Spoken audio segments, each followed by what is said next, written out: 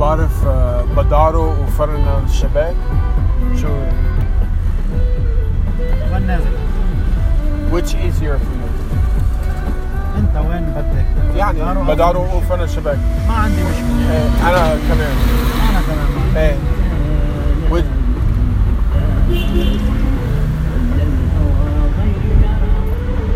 بفرن الشباك؟ يعني الماكدونالدز تعرف؟ إشارة. ايه صح. شكرا. حلوة موسيقى. حلوة. ايه جورج وسوف. ايه هذا سلطان الطرب. صح؟ والله سلطان الطرب. ايه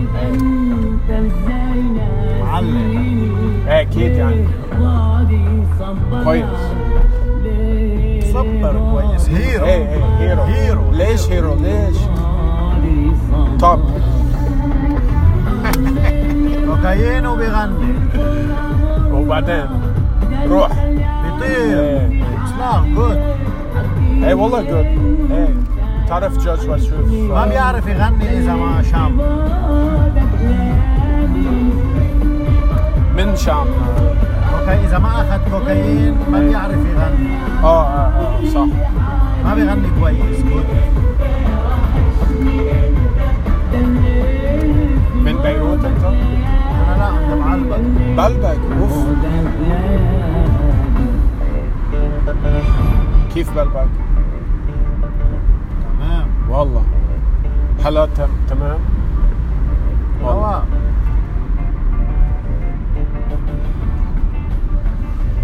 بلبك بكار. في نهر بالبلبك صح؟ نهر العاصي. ايه انا شفته. ايه حلوة. شلالات دردارة.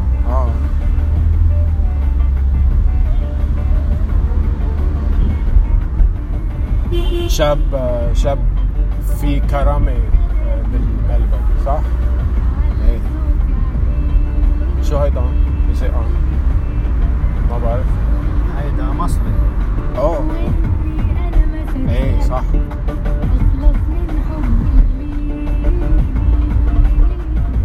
شو رايك مصري؟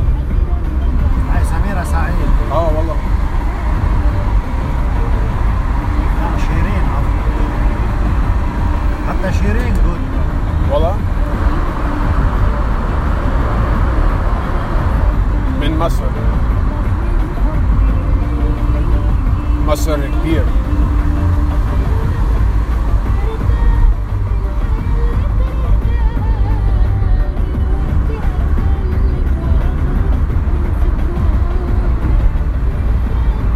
هلا بلبنان كويس. بلدي حلو. انت من وين؟ انا من موريال. موريال المدينة بالكندا. مونتريال. اي مونتريال صح. تعرف؟ سمعان فيها. كتير لبنانية من جنوب، من بقاعة، من بيروت، من صيدا. أنا عندي أخواتي اثنين، واحد بأستراليا واحد بلندن. والله لندن ويلز. اوف. وعندي أخ بأفريقيا. والله وين؟ سنغال؟ لا أبيجان. اوف. كوت ديفوار صح؟ ما بعرف. أبيجان صاروا زمان. ايه هيدا المدينة 9 سنين. يعطيك العافية. انت رايح عفريت؟ انا ما بيروح مطرح لاني بخاف يطلع بالطيارة. والله انا بخاف من الطيارة. والله لبناني كح انت صح. انا بحب يسافر بحر او بر. ايه يعني بالبر السيارة او بالبحر بالسفينة. ايه بس ايه. طيارة خاف. والله ان شاء الله ولا ان شاء الله. ايه ان شاء الله.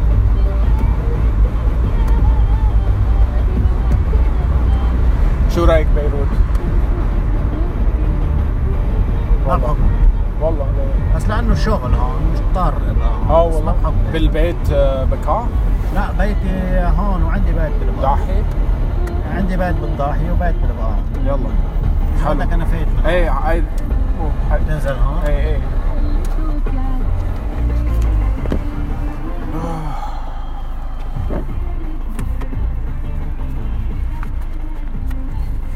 يلا شكرا. يا هلا هلا وسهلا فيك. شكرا يعطيك العافية. هلا حبيبي. تصبح الخير. انت بخير. حياك الله. مع السلامة.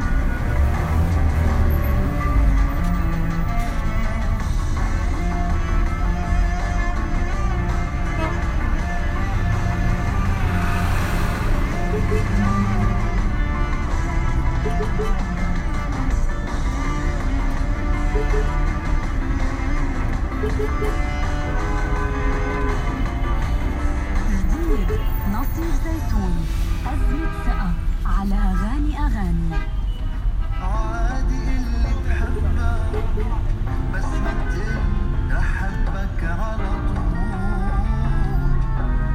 خليك أضحك يا الناس بتعمل عكس ما بتقول عادي اللي بحبك بس ما تقل رح أحبك على طول خليك أضحك يا الناس بتعمل عكس ما بتقول أنا عايز أزمة ثيابي ما بوثق بقى وهلا كلمة مرحبا أوقات ما مصدقها أنا عايز أزمة ثيابي دي ما بوثق بقى وهلا كلمة مرحبا أوقات ما مصدقها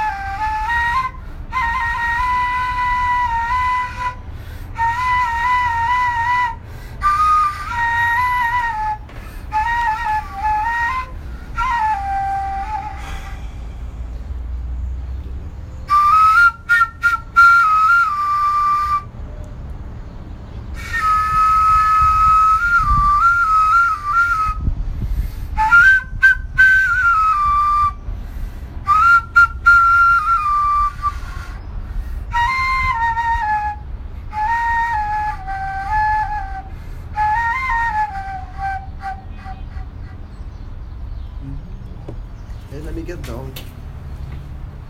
My road, I left in Canada, but I took my.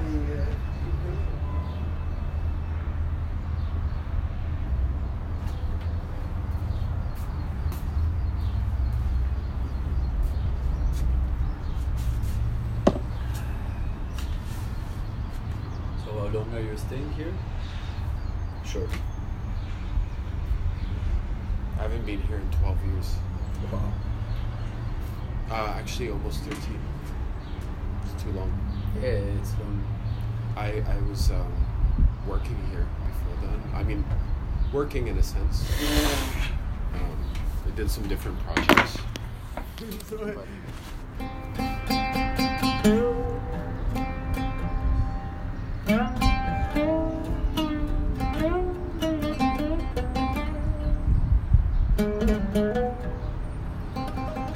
It's very different for 12 years, 12, 13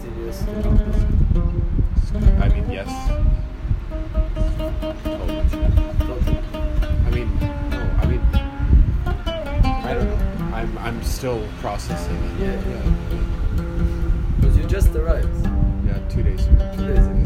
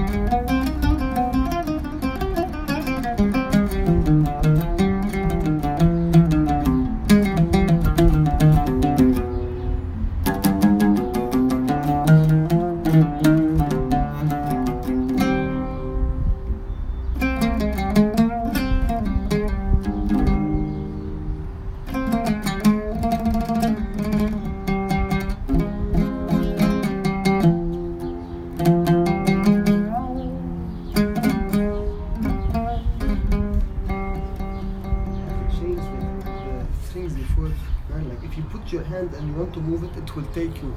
This time and effort. 2011 now. Oh wait, I have to go for like 2 minutes. What's happening? I don't know. They're discussing something. In general, when they do this, they put the egg. That's why I was checking.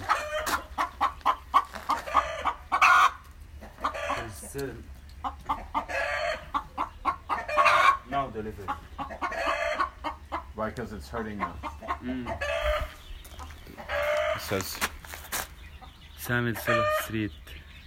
I don't have any signal here. It say this. Is that the right name? No, Samuel Salah. It's Badaro. Oh, okay. So my phone Near, thinks I'm in Badaro. Royce.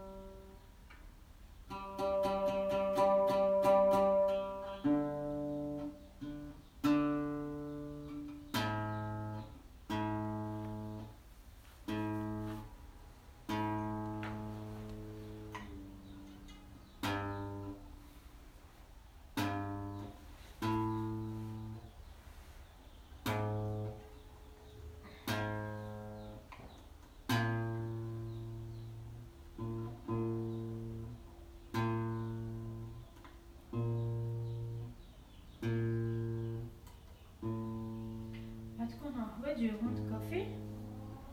Or tea? شو انت؟ I drink both.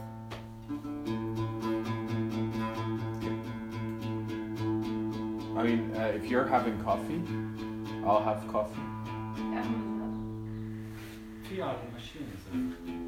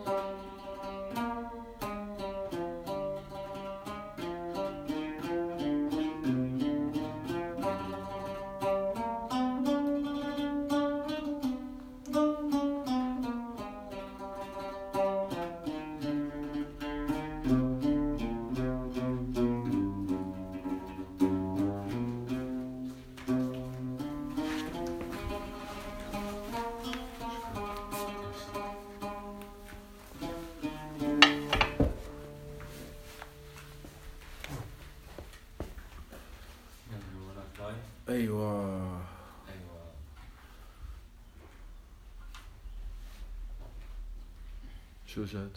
You can't take a rest. تصدق. بيروت بيروت بيروت بيروت بيروت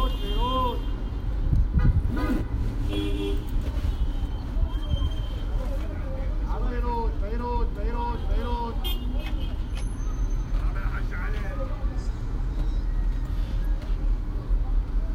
بيروت بيروت بيروت مصطفى بيسمعنا ركاب الغسيل بيروت بيروت بيروت هلش امام مصطفى يجي اثنين على الغسيل يطلع فيهم بيروت بيروت بيروت مصطفى بدك ولا كلب بيروت بيروت بيروت بيروت اهلا مصطفى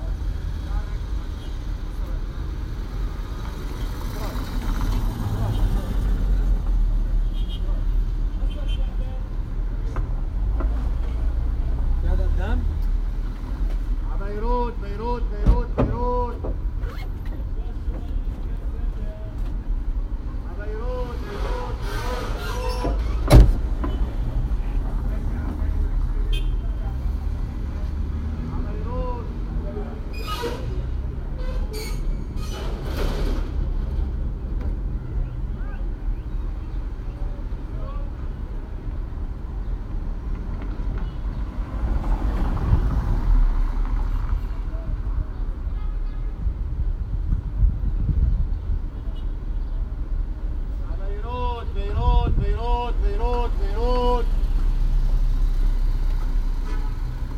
بيروت شباب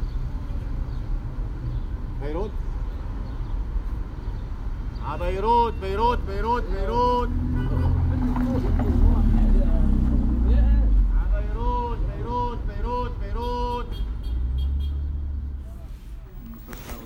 هذا هلا من هون امي براشش الساعه ما تخرجش نزل لم تدفع عند $100 وسيكون اول قطار يدفن فيها مش هلا هلا 10 لا منيح طيب تاخذ على المطبخ ما حدا يفوت عنده Eva got him neck color and eventually it was poisoned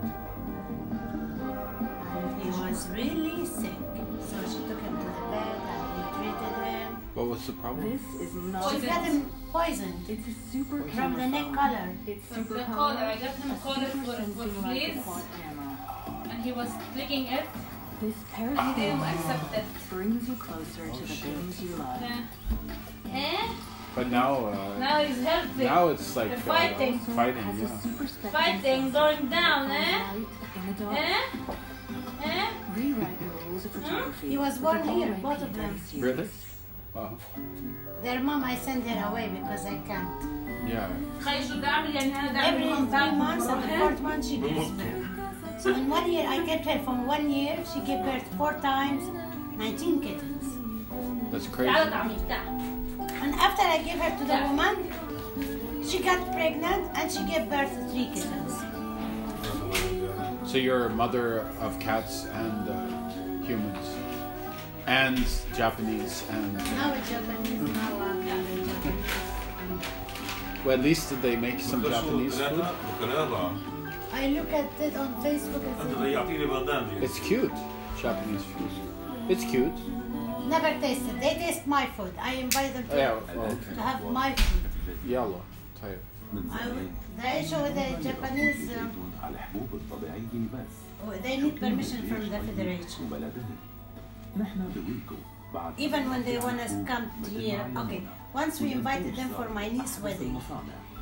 In advance, for a month, they told the federation until the federation approved for them to attend this wedding. Wow, that's crazy.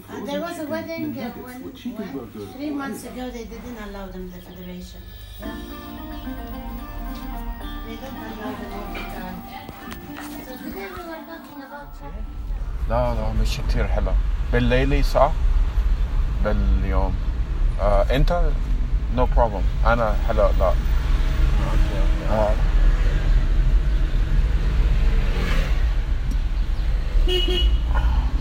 أنت دخن؟ لا بس أنا بس إذا بتدخن مش شكرا.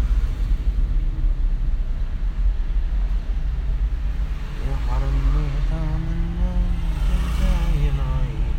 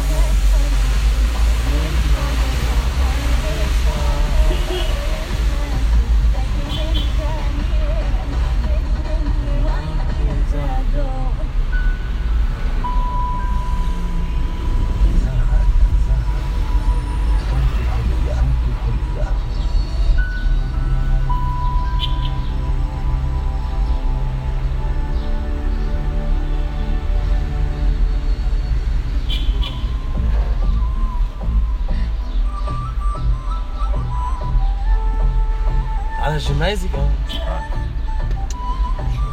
عم قلنا بنقلها على الجمايزي مش على الثاني.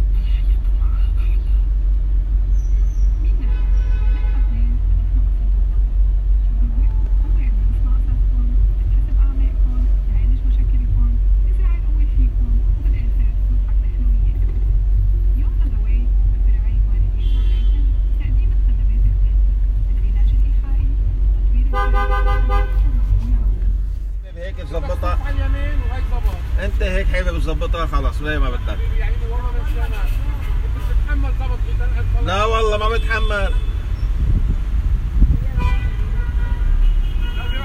لك يا حاج ما هن بيلعبوا على التليفونات العسكريه وكذا، انت صدقت انه فينا زي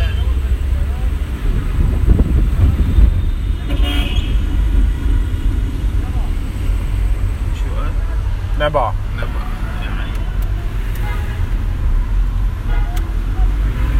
بدي نبعه بعيد كثير، حط الشباك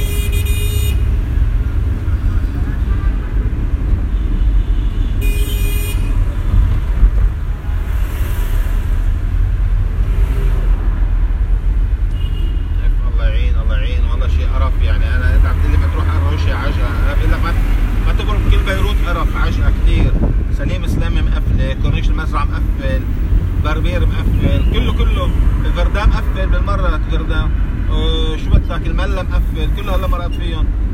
شيء بقرف يعني، الله يعين يعني. انت مع هيدا وكله الله يرزقك يعني، مش مطلع على الحكي هيدا احسن مني يعني.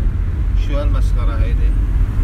زي ما قلت انت كمان، هو العجعه لها دوره يعني، انه هول اللي عم يلغوا يعني. كيف بحق لهم يلغوا الطلب؟ معقوله بعد ما طلبوك تكون انت بنص الطريق يلغوا الطلب هيدا؟ طب شو هالبعصه هيدي؟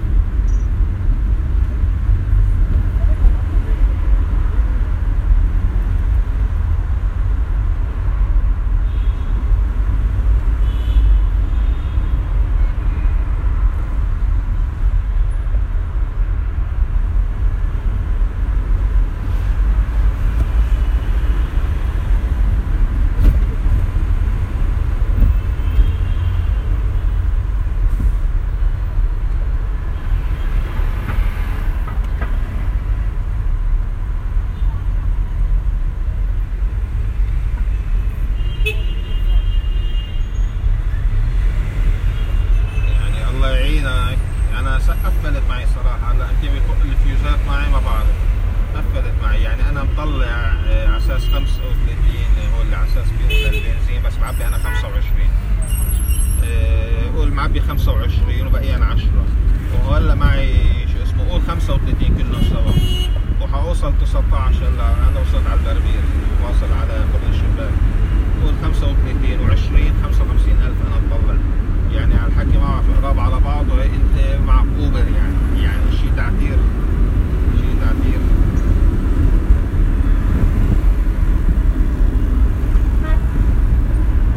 انا فكرت حالي انه انا بس المفروض علي يعني، مش عم لاقي مثلا شيء على الارض او شيء. بس هو العجله القرف الكبير للعجله، مع انه انا اللي ساعدني بيني وبينك نزلت كمان، وصلت على مرخيل النهر، وصلت 16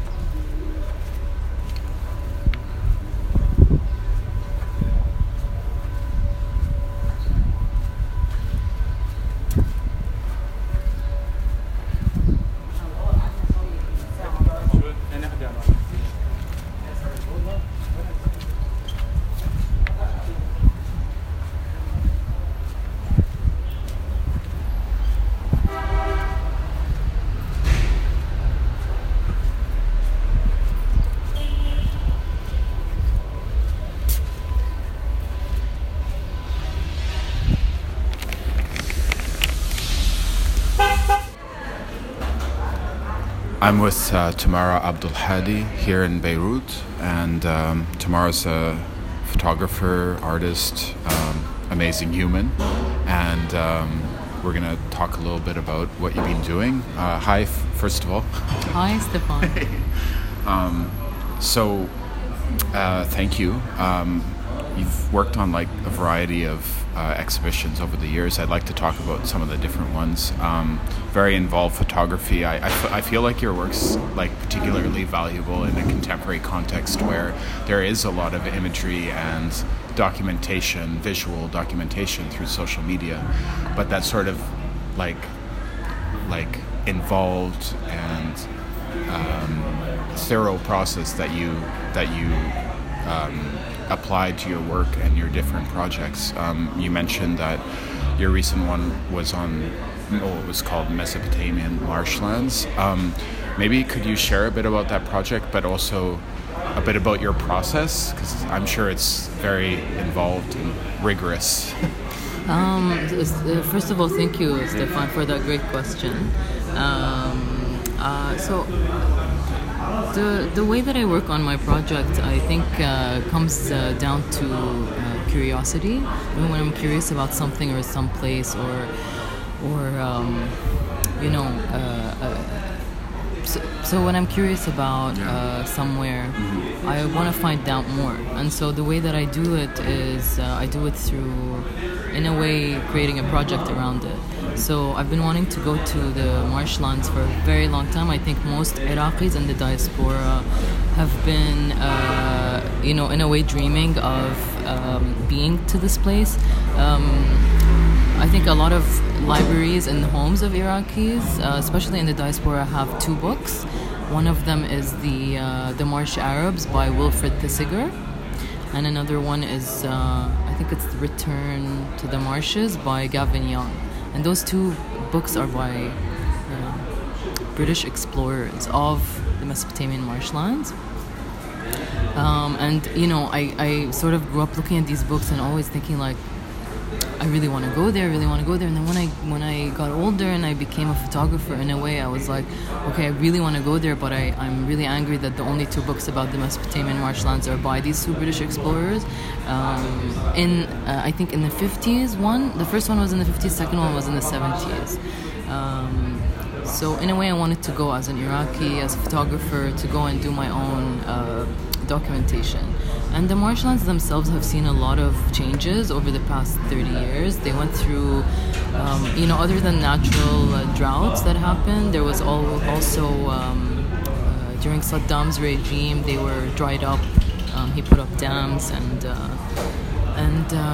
closed them off. They dried up, people left. In 2003, with the US invasion of Iraq, dams were toppled and people came back. So going there was extremely, extremely enlightening. It was interesting. It was beautiful. People have been living this way basically on these. It's basically a wetland in southern Iraq, and people live on the land, by the land, and they raise water buffalo. They fish. They collect reeds. Their homes are made out of reeds, the same way that they were made 3,000 years ago during the Sumerian time. So it is really like an ancient way of living. Wow. So that process of there's an aspect of reclaiming identity involved in the individual level, but also in terms of the narrative of how the story of the marshlands is told to the world. How was approaching that process and then also experiencing it on the ground from the diaspora engaging? It was first of all very nerve-wracking to go to do something that you've been wanting to do for a very long time. At the same time, it was it was like a dream, really, for me. It was like a dream, and the research of it being also not there, but in Beirut. I actually went to the marshlands with my partner Roy, and we together, researched about the marshlands for a couple of months before going. but nothing compared to when we got there. You know, when we got there, it was you can't imagine what it's like until you're there. And another thing to mention is when we went and after the experience, I think when we came back, when we were finished with the experience, came back and sort of leafed through the old books that I just talked about and saw that actually visually it's very, very similar. Not much has changed except probably other than the fact that they're about, I think, 80% less of what they were size-wise, but what's left is exactly the same and people are living the same way. And also reading both British explorers' words about their experiences were very similar to our experience. So it was basically like going in, being welcomed into people's homes, people seeing us from far away on our boat going through the marshlands, like waving us in, come see us. It was sort of a very similar experience that I feel like hadn't changed because these people are very simple people that live in a, you know, in their own sort of environment. You can only get to the marshlands if you are on a little boat for about 15 minutes from the closest city, or the closest town, which is called Chabayesh. So it was just very interesting to sort of see the similarities between our experience and the experience of the books that I wanted to like redo in a way. But at the same time, regardless, at the same time, I'm very much an advocate of locals telling their own stories. So that will always be my, or not necessarily locals, but people that actually know and experience and live their truth in the place where they are. You know, that's a big part of my work and why I will continue to do work. I guess once you arrived, when you talked with people in the communities, when they knew that you're of the diaspora of Iraq, there was a relationship there. Yeah, for sure. I mean, first of all, there's no language barrier. Second of all, they immediately ask you, like, you know, who's your mom? What's your mom's family name? What's your dad's family name? And we realized that my mom's family, from her mom's side, is connected to a lot of the families that live in that region. So that was also kind of a connection that they felt, I guess.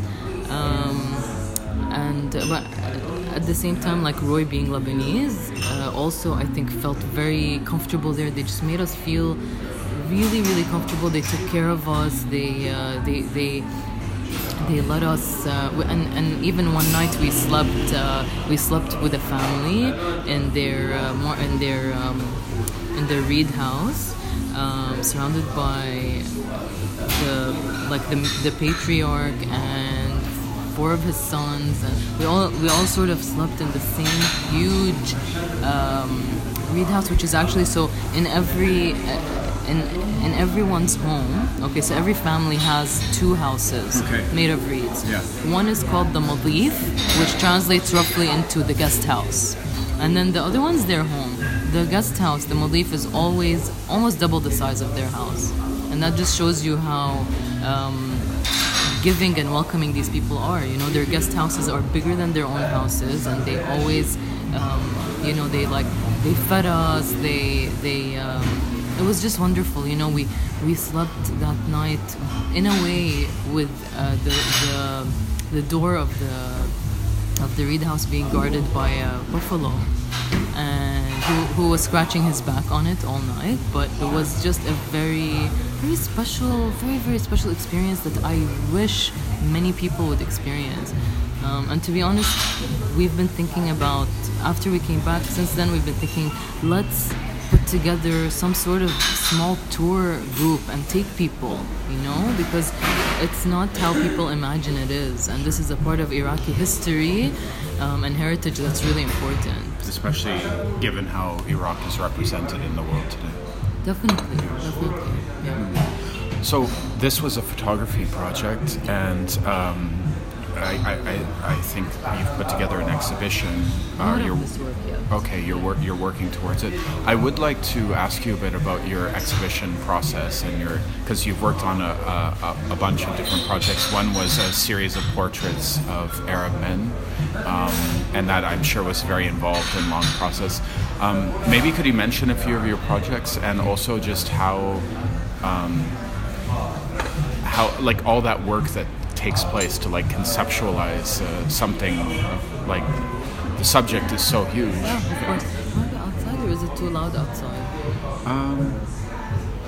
Just for a cigarette? Yeah, let's go. Let me go outside.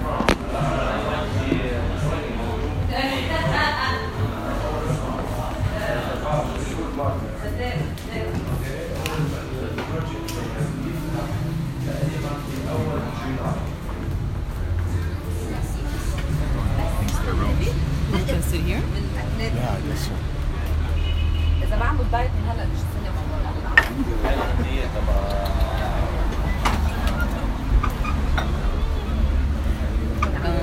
So can I borrow your lighter?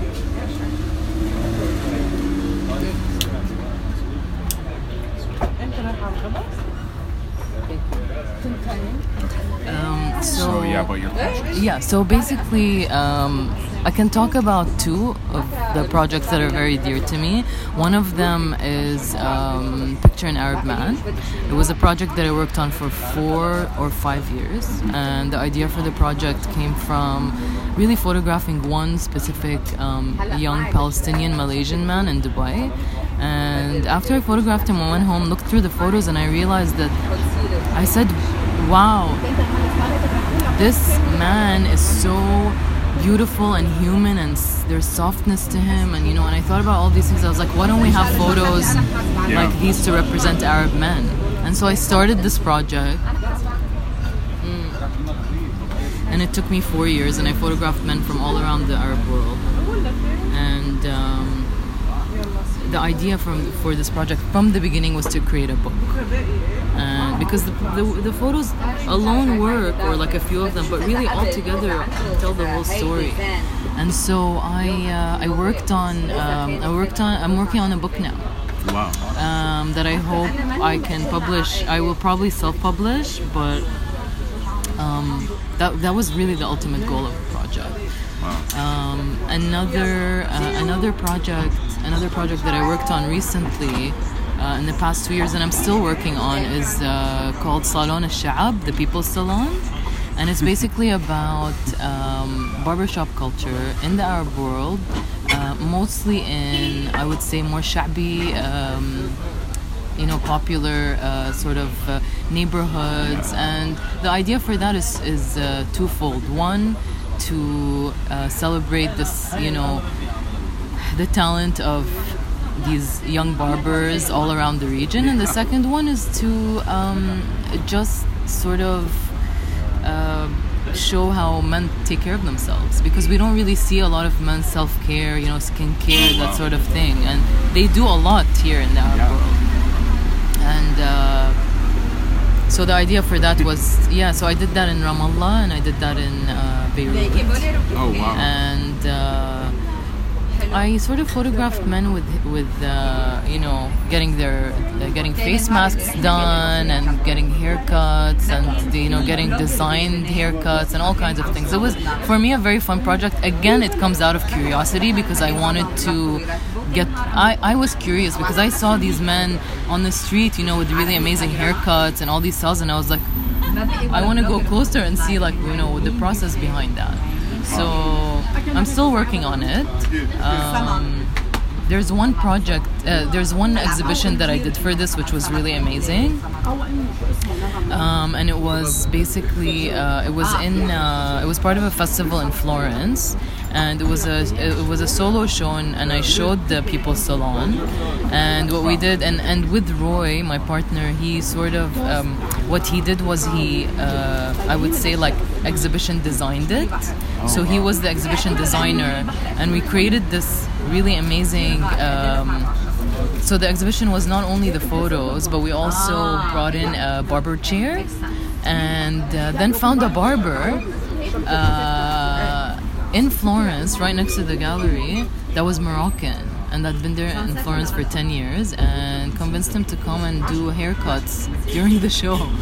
And so he came in, he did like, first he brought someone with him and he did this like style for him, he did a haircut for him. And then after that he just did free cuts for everyone that was in the gallery. It was really, really beautiful. And I think it was just the idea of, that sort of interactive and live aspect to... because he was also doing something that, for example, in Italy that they weren't used to, which was threading cheeks. And for example, even this girl went up and he did her eyebrows and like he did her mustache area and it was amazing because people were so open.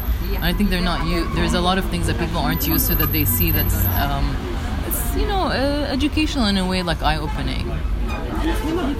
In a way, like your projects, like photography projects, almost feel like novels or books or films. I mean, it's through photos, but like there's such a process and a theory and like a practice that is extensive and comes from your own like cultural and personal journey. I just was wondering if you could comment about like that process in the context of like photography today and sort of the importance of like this thorough process of your work.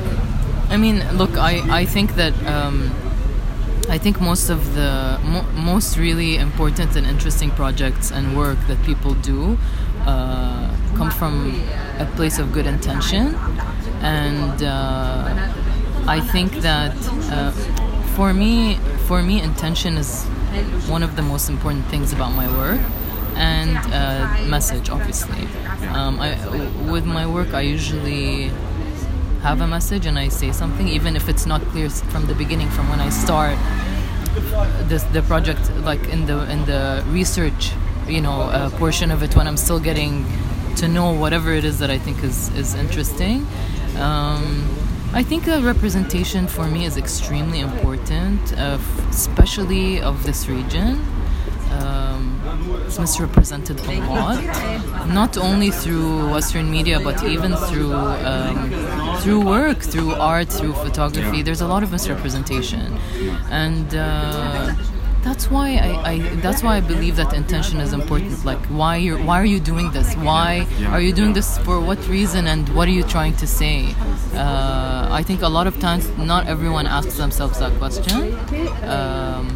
But everyone does work for different purposes, obviously. But I don't know why I do the things that I do. I just find them interesting, and then it ends up being something that I live.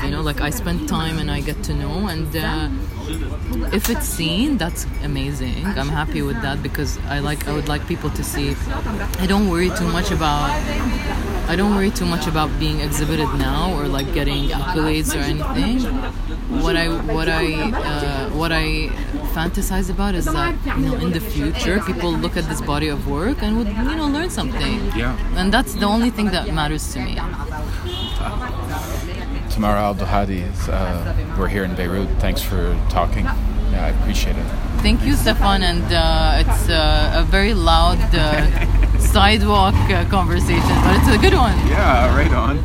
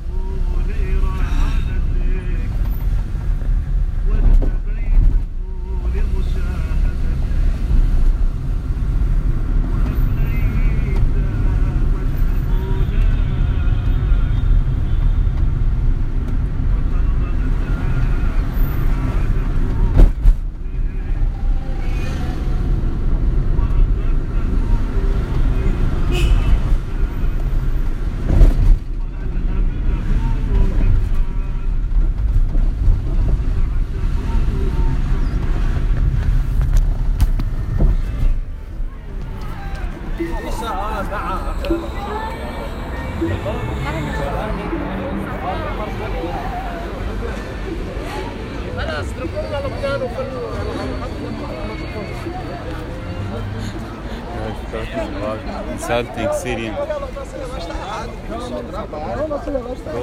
Go, Fatima.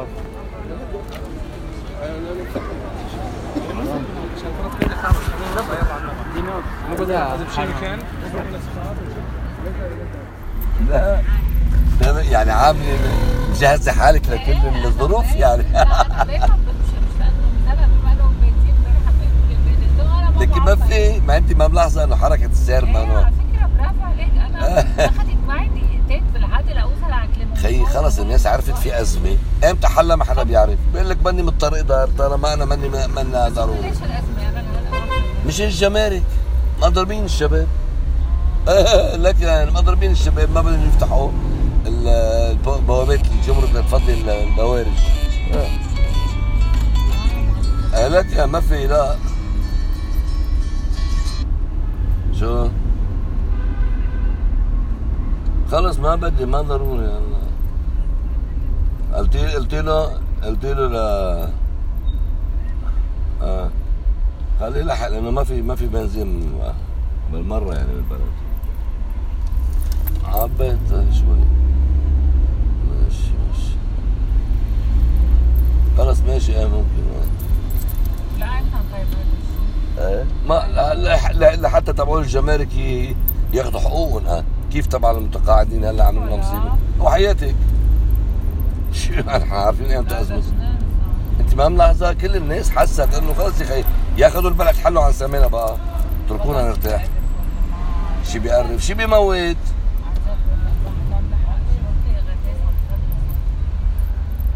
وغلا فضلي لك هالمتقاعد هذا اللي بيجي هلا كنا حكينا كلمه كبيره اني ركبنا لك ما حل عن طيزه بقى، بدك تعيش انت ولادك على ظهرنا. اذا خصموا لك 3% ولا 2% من راتبك حتموت. لك يروح يرحسوا طيز الحمار عشان يمتلكوا قيمه السامعين. اما بعيونهم عمى. النواب اللي بضلهم عم يقبضوا الولد والله حرام. متنا حرام. ما انا هبوق البلد ما بقى فيها شيء. خلصنا بقى. لا وبتلاقيهم دوام هون، يعني انا للاسف عمري بالدوام. لك يا عيني شفت لك ابن دولة بيتعب بدوام. لا اي كانت ما اختصاصه ومهمته اي كان. هون يا حبيبتي يلا يا عيني. عذبتك انا، شكرا. بالعكس يسعد لي النهار الحلو. الله معك.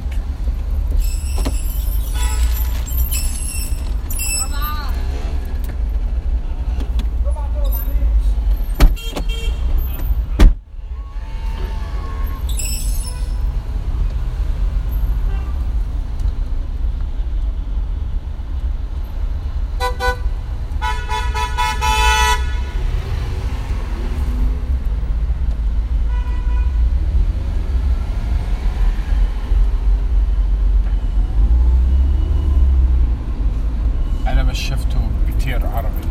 ما شفته؟ No. ليش؟ No يعني I don't understand. شوي. يا ريت. يا ريت means what؟ يا ريت لو في مكان. صح؟ صح. يا ريت.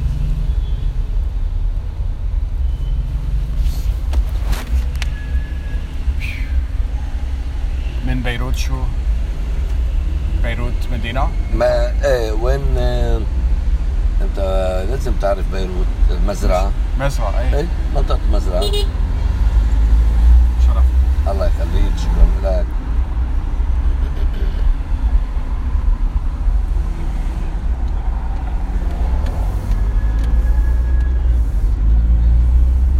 كمان هون هيدا كمان ايام حرب. بس كمان يعني السينما هذه كانت ايام حرب. بعدها خلوها مشان منظر، مشان ما يفكر الثاني انه صار هيك بعدين ما يسوي حرب مرة ثانية.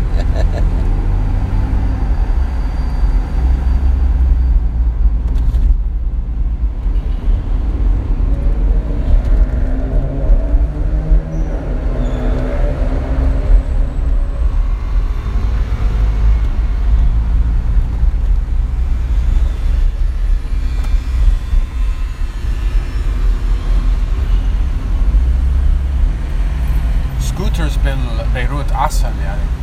ايه بسرعة. ما في عشاء. ما في عشاء. صح؟ شو اسمك؟ ياسين؟ ياسين. الله. هيدا لك. ايه ياسين حمدان. ايوه. شرفنا. حمدان من الجنوب صح؟ لا حمدان كل لبنان فيه بقى حمدان. كل لبنان، الشمال فيه، جنوب فيه، جبل فيه، بيروت فيه. والله. والله. وكمان حمدان مسلمين شيعة، مسلمين سنة ودروز. والله.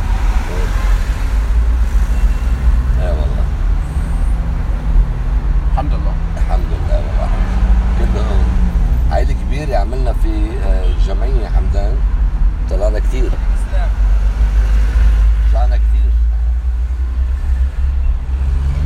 طلع حمدان يعني عائلة من عائلة كبيرة كثير.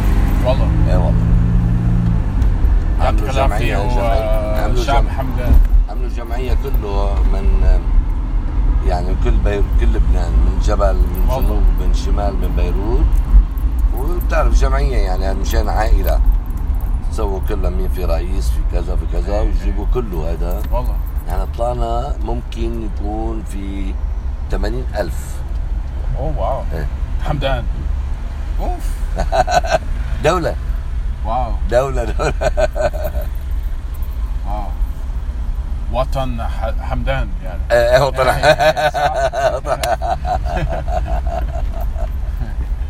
انديبندون حمدان يعني. خلاص. بلدي حمدان. في عنا يعني دولة بالجيش، في ضباط كثير، في محامين. بس في مسيحة حمدان صح؟ ما شفت والله. اورثودوكس يعني. ممكن يكون، بس ما في بالرابطة الجمعية حمدان ما شفت يعني انه في حدا. ممكن يكون.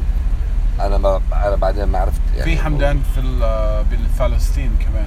كثير. ايه حمدان فلسطين. وسوريا. سوريا كمان. في بسوريا منطقة اسمها الحمدانية. حمدانية صح. هيدا عائلة حمدان، هي دولة الحمدانية كانت. اوكي هيدا. كان هونيك الدولة الحمدانية. نعم الدولة كانت دولة. في انا نقرأ بالتاريخ من زمان، من سوريا يعني. من زمان يعني. زمان يعني. في كان الحمدانيون. الدولة الحمدانية كانوا في منطقة هون. حلو. أنا يجي من سوريا، أنا بيتي من بيروت مزرعة. والله. في شغيل، لا في ديليفري. أنا بطلب تليفون. لا شيء من فرن يعني أكل. بطلب بيجي هذا الصبي أول مرة يجي. أنا بالجرس بالانترفون مكتوب اسمي أنا. حمدان. هو هذا ولد حمدان. والله. يا البيت بقول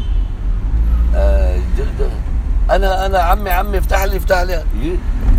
مبسوط هو الولد، مبسوط كثير انه يشوف حدا حمدان هون. هذا يجي من سوريا هربان من حرب يجي هون يشتغل. كان له 2 يوم يشتغل بهذا فرنين. وهذا بيقول له في هذا بيت هون اسمه هذا، روح لعنده. هو انبسط لما قال له هذا بيت ياسين حمدان. هذا الولد مبسوط انه في راح لعند واحد عمه. يعني انا طلع لعندي لفوق قلت له بعدين شو؟ قال لي عمو انا اسمي محمد حمدان. هو انا ما بعرف. قلت له والله من وين؟ قال لي عمو انا من قريه بحلب. حلب. جنب حلب هونيك. سميت اسمها. وبابا مات، ماما مات. انا واخوي جاي من حرب. انا بيجي لهون انت عمي. هو اللي انت عمي انا ما بعرف حدا، ما بعرف حدا. خليته. والله حطيت له مصاري بجيبته. قلت له عمو شو بدك؟ شو انت بتعوز هون؟ انا هذا بيت، انا مثل ابوك. شو بدك تعال عندي. والله. يعطيك العافيه. حرام حبيبي. شرفتنا. الله يخليك. حياك الله. الله يخليك يا رب. طول عمرك. كثير ولاد سوري بالشارع. انا والله بكيني هذا الولد. شو؟ بكيت. بس بكيت انا هذا منظر الصبي قلت حرام هيك كثير كثير. شو عمره 11 سنة؟ 11 سنة.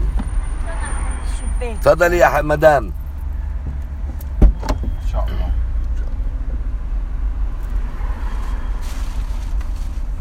مرحبا يا مدام. تعطيه لا بسيطة بس مهم اطلع مشان ما يسبونا اللي ورانا. احنا اخذنا اكل من عند الخوري. انا ابني مخطوف يا تيتا. الله يرجع لك يا السلام. ما عنده خبز. اعطاني 4 كوسيات وباذنجانتين فجلتين وليمون بردان.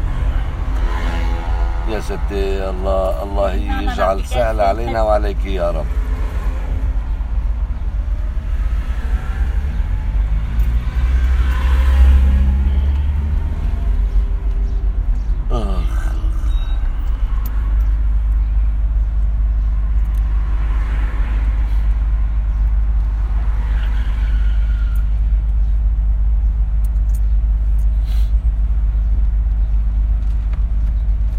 والله العظيم إلي من امبارح بلا أكل. النحية اللي جيت أخذت قال ما بقى فيه. دبري حالي كان.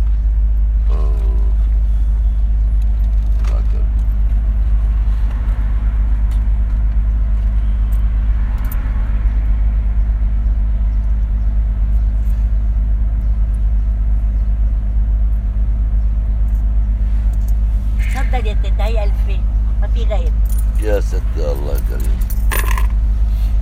هلا بياكلون حافل أكلي شو بدي أعمل؟ الله كريم الله كريم، يعني كل واحد من محله عم يبكي أكثر من الثاني والله.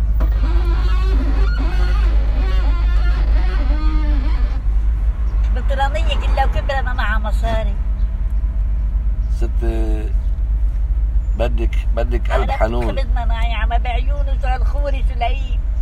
بدك قلب حنون، بدك عاطفي، بدك إنسان يكون حنون يعرف يتعاطف معك. أنا اختيارة أنا. قال لي يلا نحن فايتك تاكلي. مشكلة. لا خلص لا في. ان شاء الله.